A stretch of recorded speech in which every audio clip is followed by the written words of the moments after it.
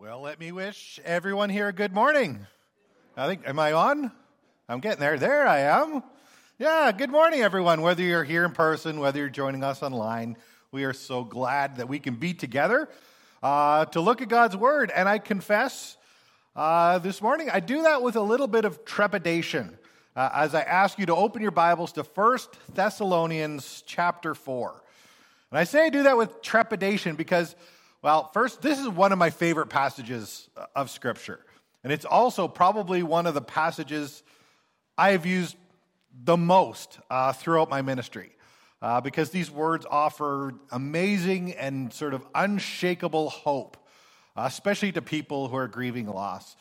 These are words of comfort, even for people who are standing at the grave of someone they love. So I've read these words so often at funerals, and yet I confess that this morning I've never actually preached a sermon on them.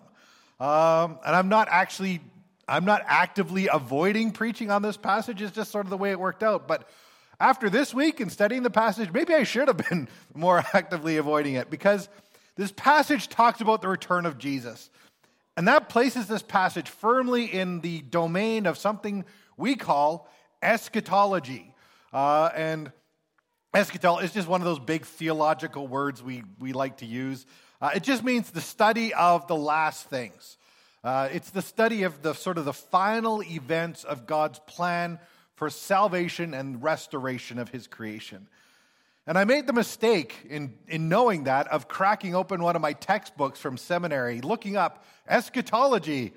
And it's sort of, again, it's just one of those things. You're overwhelmed by all the thoughts and opinions that people have on this topic. This book had sections on modernized eschatology and demodernized eschatology and realized eschatology and existentialized eschatology. I don't even know what that means. Politicalized eschatology, systematized eschatology.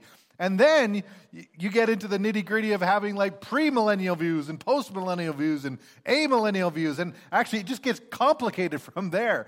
And looking at it all, it's one of those things where it almost, after looking at it, it leaves you with more questions than answers.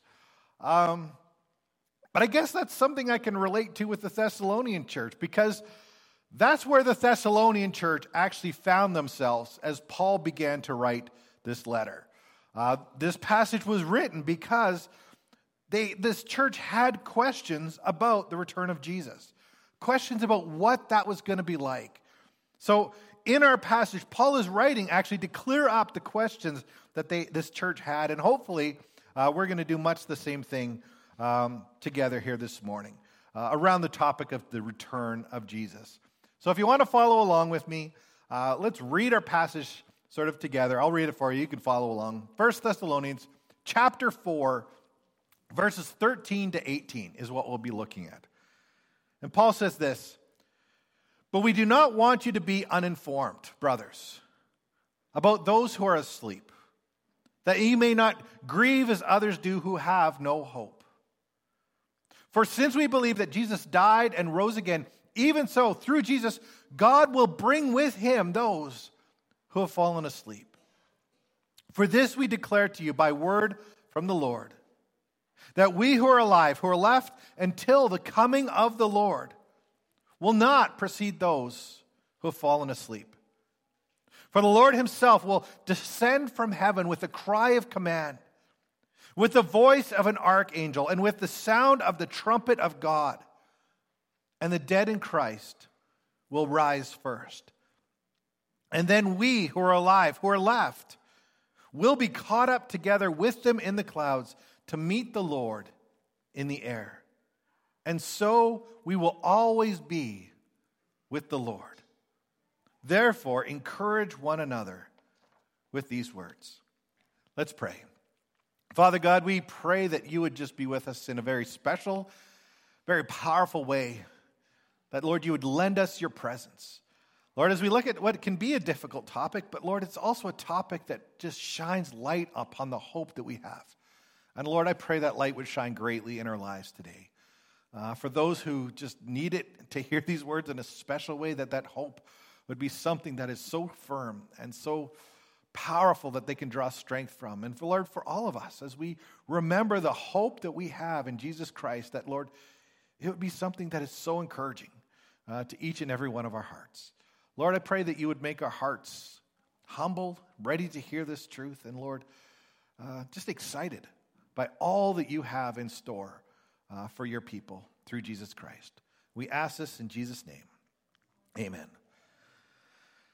Well, it's daylight savings time, and I don't know about you, but it's that one where you skip back that always gives me trouble, because I always worry that maybe I've forgotten and church is starting without me, because it's always on a Sunday. So I'm always I hope I'm right about this. The other one doesn't give me a problem because I'm just here an hour early if it doesn't happen. But there's it's the fear of missing out, I guess, that kind of captures me.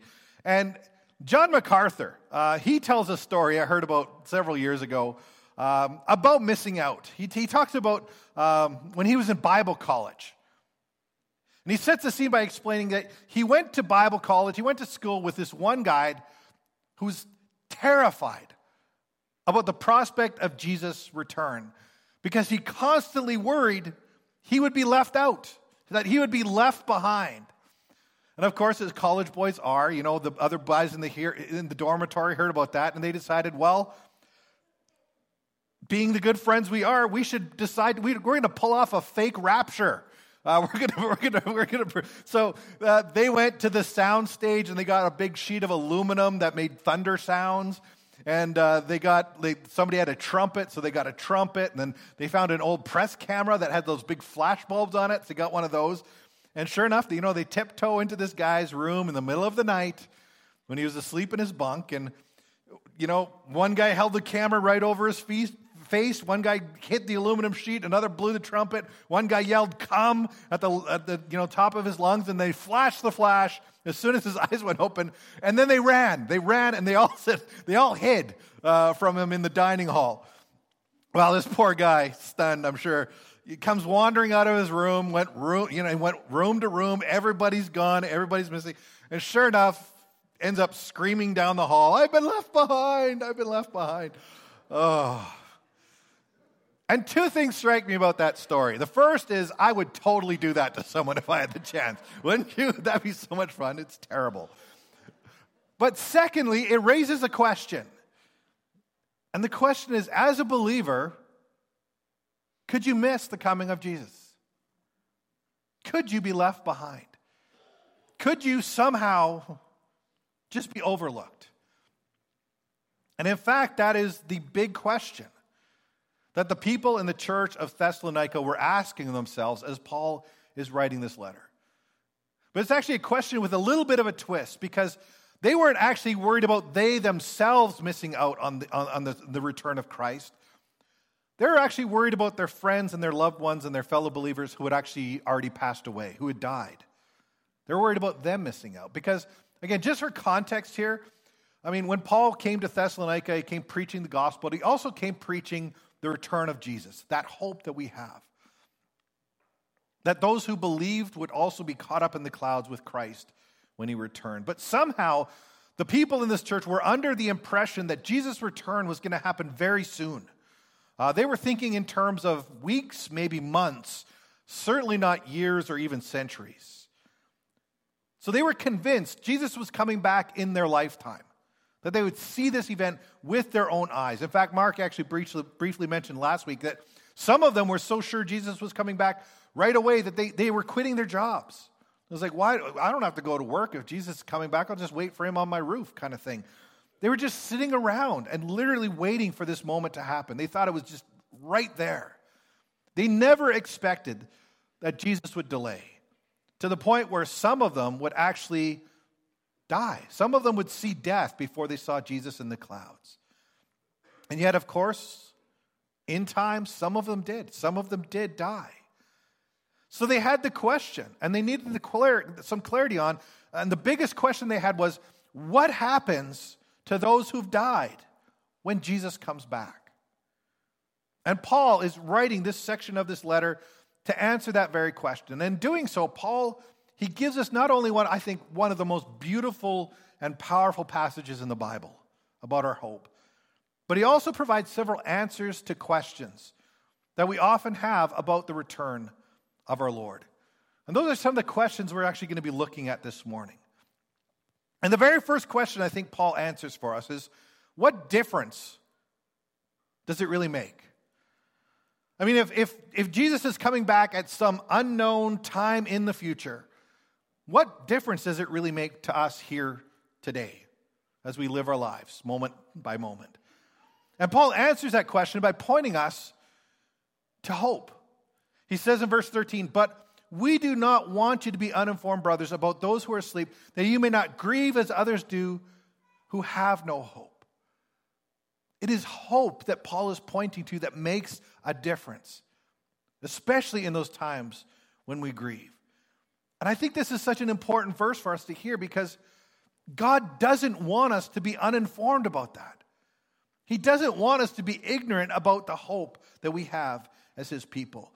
And even though we hear this passage mostly read at funerals, and it is a great comfort to us in our grief, the hope that we read about here is hope that should affect every part of our lives. As Christians, we should be living with our eyes on eternity. We should be focused on not on what is temporary, but on what is eternal.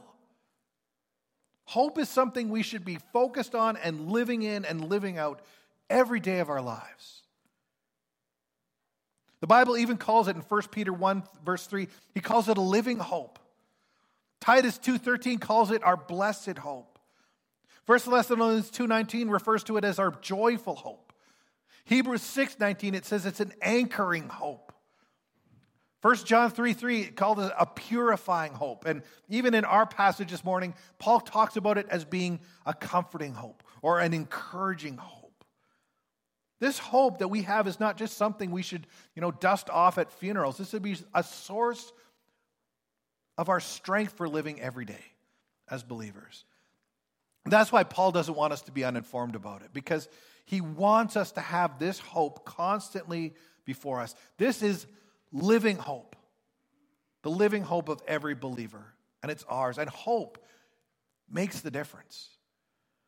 Which brings us to the second question Paul answers. It's probably the one I wanted to avoid, and that's what exactly is Paul talking about here? Because this is where things could get complicated if you wanted them to. Because some might look at this and say, this is the passage about the rapture. Others say this is the second coming. And then the arguments begin about pre-trib and post-trib and mid-trib and even pre-wrath. And it reminds me of a joke where someone was asked, are you pre-millennial, post-millennial, or amillennial? And the guy answered, I'm pan-millennial, because it all pans out in the end. And that's exactly where I stand on this. And I don't want to sort of split too many theological hairs or, arguments when it comes to eschatology here. But if I were to answer the question, what is this passage talking about? My simple answer would be, this is what comes next. It's that simple. Paul's words here are talking about the next step in God's plan of redemption. This is the next event on God's calendar when it comes to Christ. After Jesus' resurrection, Jesus ascended into heaven. And now we are waiting for his return. And his return is what Jesus is talking about, or Paul is talking about here. So when you're looking at the sky one day, and in that moment, in the twinkling of an eye, and you see Jesus in the clouds, that's this. That will be the moment Paul is talking about in our passage here. And there may be signs that come before this, there may not. There may be events in the world, that take place before this coming. There may not. But this is what we are waiting for as believers. And this is the next part of God's plan of redemption for his people when it comes to Jesus Christ. Which brings us to the third question about this hope that Paul's talking about. And that's, what is the source of this hope that we have? Well, he says in verse 14, since we believe that Jesus died and rose again, even so, through Jesus, God will bring with him those who have fallen asleep. Hope. What's the source of our hope? The world around us, when it talks about hope, you realize their hope is never a sure thing. I looked up some definitions of hope this week, and it kind of says hope is the desire or longing for a possible good in your life, but it's only a possible good. So when people in the world say, I'm hoping something will happen, it means it would be nice if it happened to them, but there's no sort of guarantees. And there's no guarantees for people because they're placing their hope in the wrong things. Because their hope is built on the wrong foundation. Because we often try to put our hope in things that let us down. You know, the economy. Well, it's great while it's good, but when it's bad, things can fall apart. You know, your bank account, your possessions, your talents, your education, all that stuff, it can all just crumble away if your hope's not founded in something deeper. You know, it's said the philosopher Voltaire thought he could find hope in human reasoning. And at the end of his search, he simply replied, I wish I'd never been born. Dead end. Lord Byron, he attempted to live his life, full of lust and pleasure, hoping that would, provide meaning. His own testimony at the end was simply the worm, the canker, and the grief are mine alone. Jay Gould was an American millionaire, had more money than most of us could probably dream of. But when he lay dying, he said, I suppose I'm the most miserable man on earth. And a little over a month before he died, the famous atheist Jean-Paul Sartre desperately resisted those feelings of hope by saying to himself, I know I will die in hope. But then in profound sadness, he would add, but hope needs a foundation. And he's not wrong. Hope does need a foundation, and that hope for the Christian is not based on ourselves. It's not based on our circumstances. It's not based on the political powers of our time or our bank accounts or possessions or anything like that. Because for the believer, the foundation of our hope is Christ. That's what Paul points his readers to in this passage. That Jesus died on the cross for our sins. That he rose again on the third day. And that he promised to return and come back for his people. That's the basis of our hope. And it's found in Christ, not in anything else. And that's why Christian hope, it's not like a balloon that we release, just hoping for the best as it floats upwards. A better picture of the Christian hope is an anchor for our souls. It's unshakable, even in the greatest of storms. It is a firm foundation for living and an even greater comfort in dying. It's hope in Christ.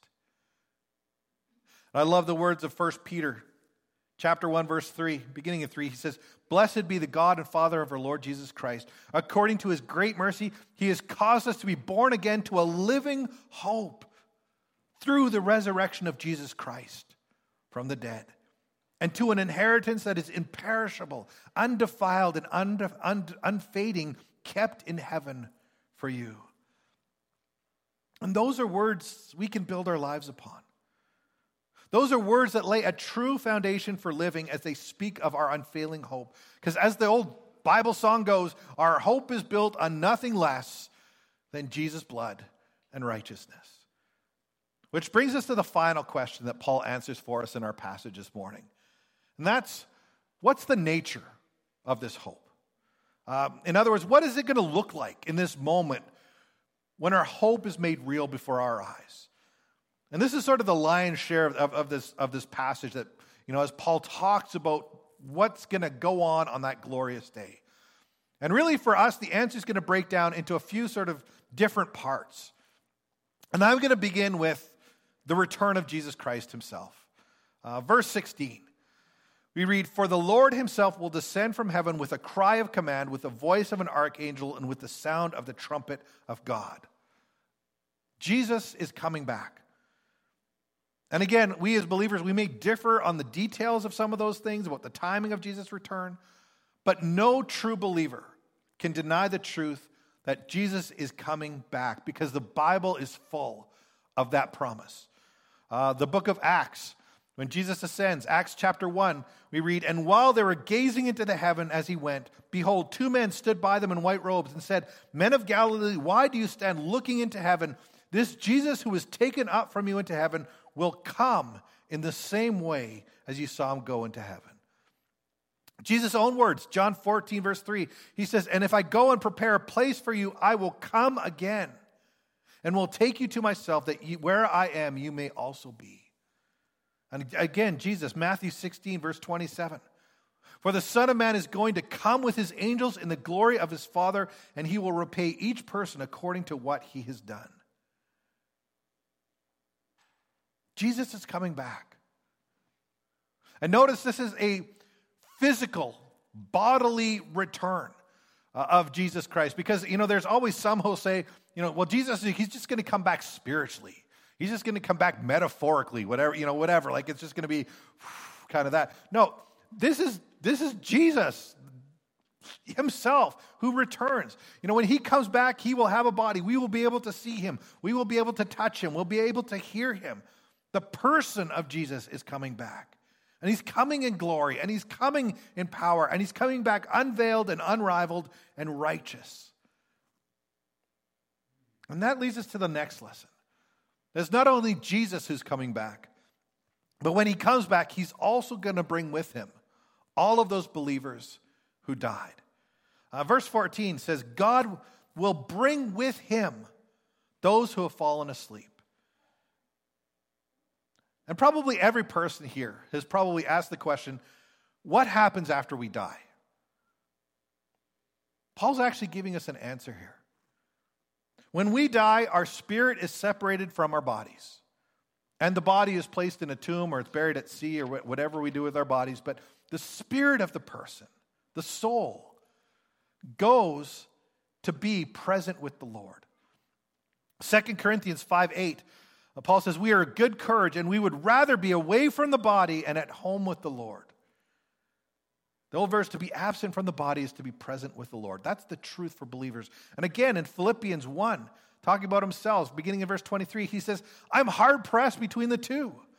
My desire is to depart and be with Jesus, or be with Christ, for that is far better, but to remain in the flesh is more necessary on your account. So those who Paul says have fallen asleep, which was just an ancient world way of saying they died. For those who are died in Christ, they're not really sleeping. This is not talking about purgatory where, anything like that. It's not suspended animation. Those people who die in Christ are now present in spirit with Jesus. That's why Jesus has to bring them back, because they're with him right now. And that's why at funerals, I can stand in the pulpit and tell people, beyond any doubt, the greatest comfort I can give you is that your loved one is even now with Jesus. And that brings us to the third lesson about the return of Jesus. And that is the resurrection. Again, back to our passage, verse 15. It says, for this we declare to you by word from the Lord, that we who are alive, who are left until the coming of the Lord, will not precede those who have fallen asleep. For the Lord himself will descend from heaven with a cry of command, with the voice of an archangel, with the sound of the trumpet of God, and the dead in Christ will rise first. On this day when Jesus returned, all of those who have died and whose spirit is now with Jesus, they'll not just return with him, but they will be resurrected. They'll be reunited with a physical body. And this is not just sort of recitation of the old, of your old earthly body. It's not like God goes, finds your old spare parts and puts them back together. This is a recreation. This is a glorified body. This is your eternal body. This is the body where there'll be no more, tears or sorrow or pain. This is the body where you'll be able to run and not grow weary and walk and not faint. A body where sin and death have no stain. He says about the transformation. He talks about in 1 Corinthians 15, beginning in 51, he says, behold, I tell you a mystery. We shall not all sleep, but we should all be changed. In a moment, in the twinkling of an eye, at the last trumpet, for the trumpet will sound, and the dead will be raised imperishable, and we shall be changed. For the perishable body must put on the imperishable, and the mortal body must put on immortality. And it's not just the dead who receive this. Those who are alive, who are, until the coming of the Lord, they too will also be changed. They'll be transformed in the air when they see Jesus. But there's this resurrection that happens. Which brings us to the last lesson we learn about the nature of Jesus' return. And that's There's going to be a reunion. As we're told in verse 17, then we who are alive, who are left, will be caught up together with them in the clouds to meet the Lord in the air, and so we will always be with the Lord. You know, sometimes people will ask me as a pastor, what do you think heaven will be like? And I never really know how to answer that question, because while the Bible gives us some clues, it gives us some hint about what heaven will be like, but the real lesson the Bible teaches us is it's beyond anything you can even imagine. So I don't even bother imagining it because it's going to be bigger than that, I guess. But even though I can't grasp all the details of heaven, there are two things that I do know about heaven that are for sure true. And the first is that we will be with the people that we love. We will all be caught up together in the air with the Lord. This will be the greatest family reunion to ever take place. This is the moment that many of us have been waiting for, to see those who have gone before. I found one pastor who said he asked his 10-year-old son, why do you want to go to heaven? And he expected something like, wanted to see streets of gold or the pearly gates or maybe just no homework or anything like that. Instead, his son say, because I want to see Grandpa. And what a moment when we see all of those who loved, all of those who passed on before us will be with us again. Sometimes I collect bulletins from funerals as a reminder of the person that we've lost. But I read someone this week who called that their heaven file. Saying that they think of each of those bulletins from a funeral as being a personal invitation that God has given to the great party in heaven when Jesus comes back. And that's what it'll be. We will be reunited with those that we love, those who died in Christ. But we will also be reunited with Jesus because we'll be with him. He will be with us and he will be our God forever. And that relationship that we can have with him now is untouched by the stain of sin in any way. And really, if you want a definition of what heaven is, that's as simple as I can get it. Heaven is being in the presence of Jesus. And that's the promise that God gives to his people. Right at almost the very end, Revelation 21, beginning of verse 1, John says, then I saw a new heaven and a new earth, for her first heaven and the first earth had passed away and the sea was no more. And I saw the holy city, the new Jerusalem, coming down out of heaven from God, prepared as a bride ordained for her husband. And I heard a loud voice from the throne saying, behold, the dwelling place of God is with man. He will dwell with them, and they will be his people, and God himself will be with them as their God. And he will wipe away every tear from their eyes, and death shall be no more. Neither shall there be mourning, nor crying, nor pain any more, for the former things have passed away. And that is what is in store for those who believe. There's the return of Jesus. There's the return of those who died in Christ. There's the resurrection and our transformation. And then there's the reunion with God and the whole family of God together forever. And that is good news. And that's our hope as believers. Dead or alive, it is yours in Christ. And that's why Paul tells us, I think in verse 18, encourage each other with these words. Because when you have that kind of hope, it changes everything. So I actually want to just close with one more question. And the question is, what is required?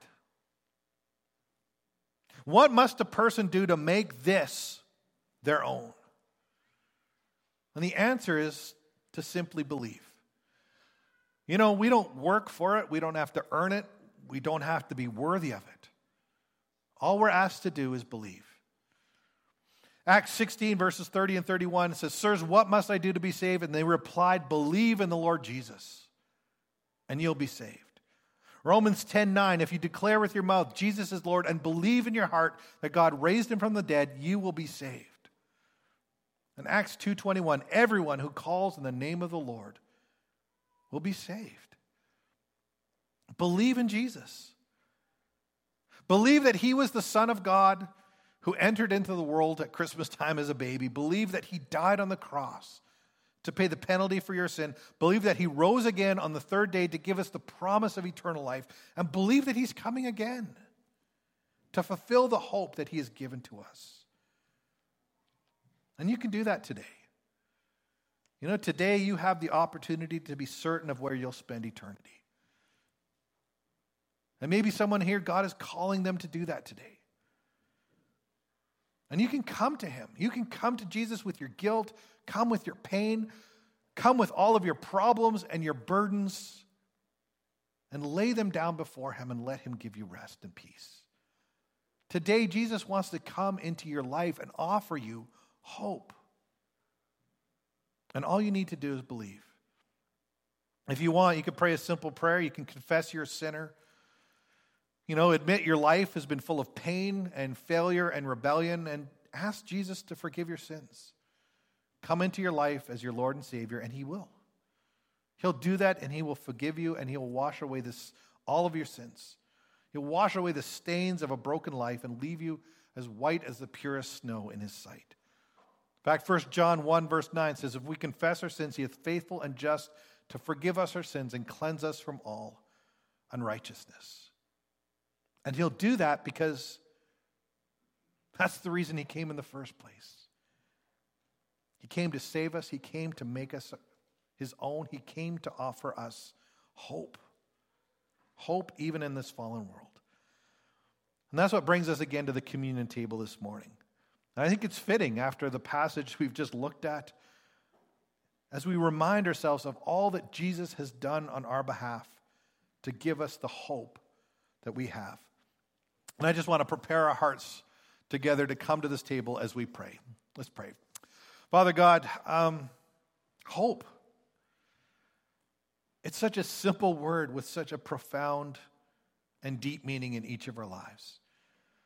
Lord, as we hope in you, we find strength, we find encouragement, we find comfort, even in the darkest and most difficult of times. And we can do that because we know that our hope is in you. And that, Lord, you are unfailing. And that, Lord, you came to this earth, you took on, the Word became flesh, you lived a perfect life, you died on the cross paying for our sins, you rose again on the third day to show us the path to eternal life, and that, Lord, your promise is that you still will return. That you will come back, and one day you will make everything in this broken world, you will make right. And Lord, we pray that we would live with our eyes fixed on that hope. As believers, we would live with our eyes fixed on eternity, knowing that even what we see around us right now is not the end, because there is more to come. I pray that, Lord, we would be watchful as we live, that, Lord, we would be ready in that moment when we see you face to face, on that glorious day when you return. And Lord, as we come to this table once again this morning, I pray again that you would just quiet our hearts. And that, Lord, our focus would be upon you and upon the hope that we have in you because of all that you have done for us. And we thank you for that. In Jesus' name, amen.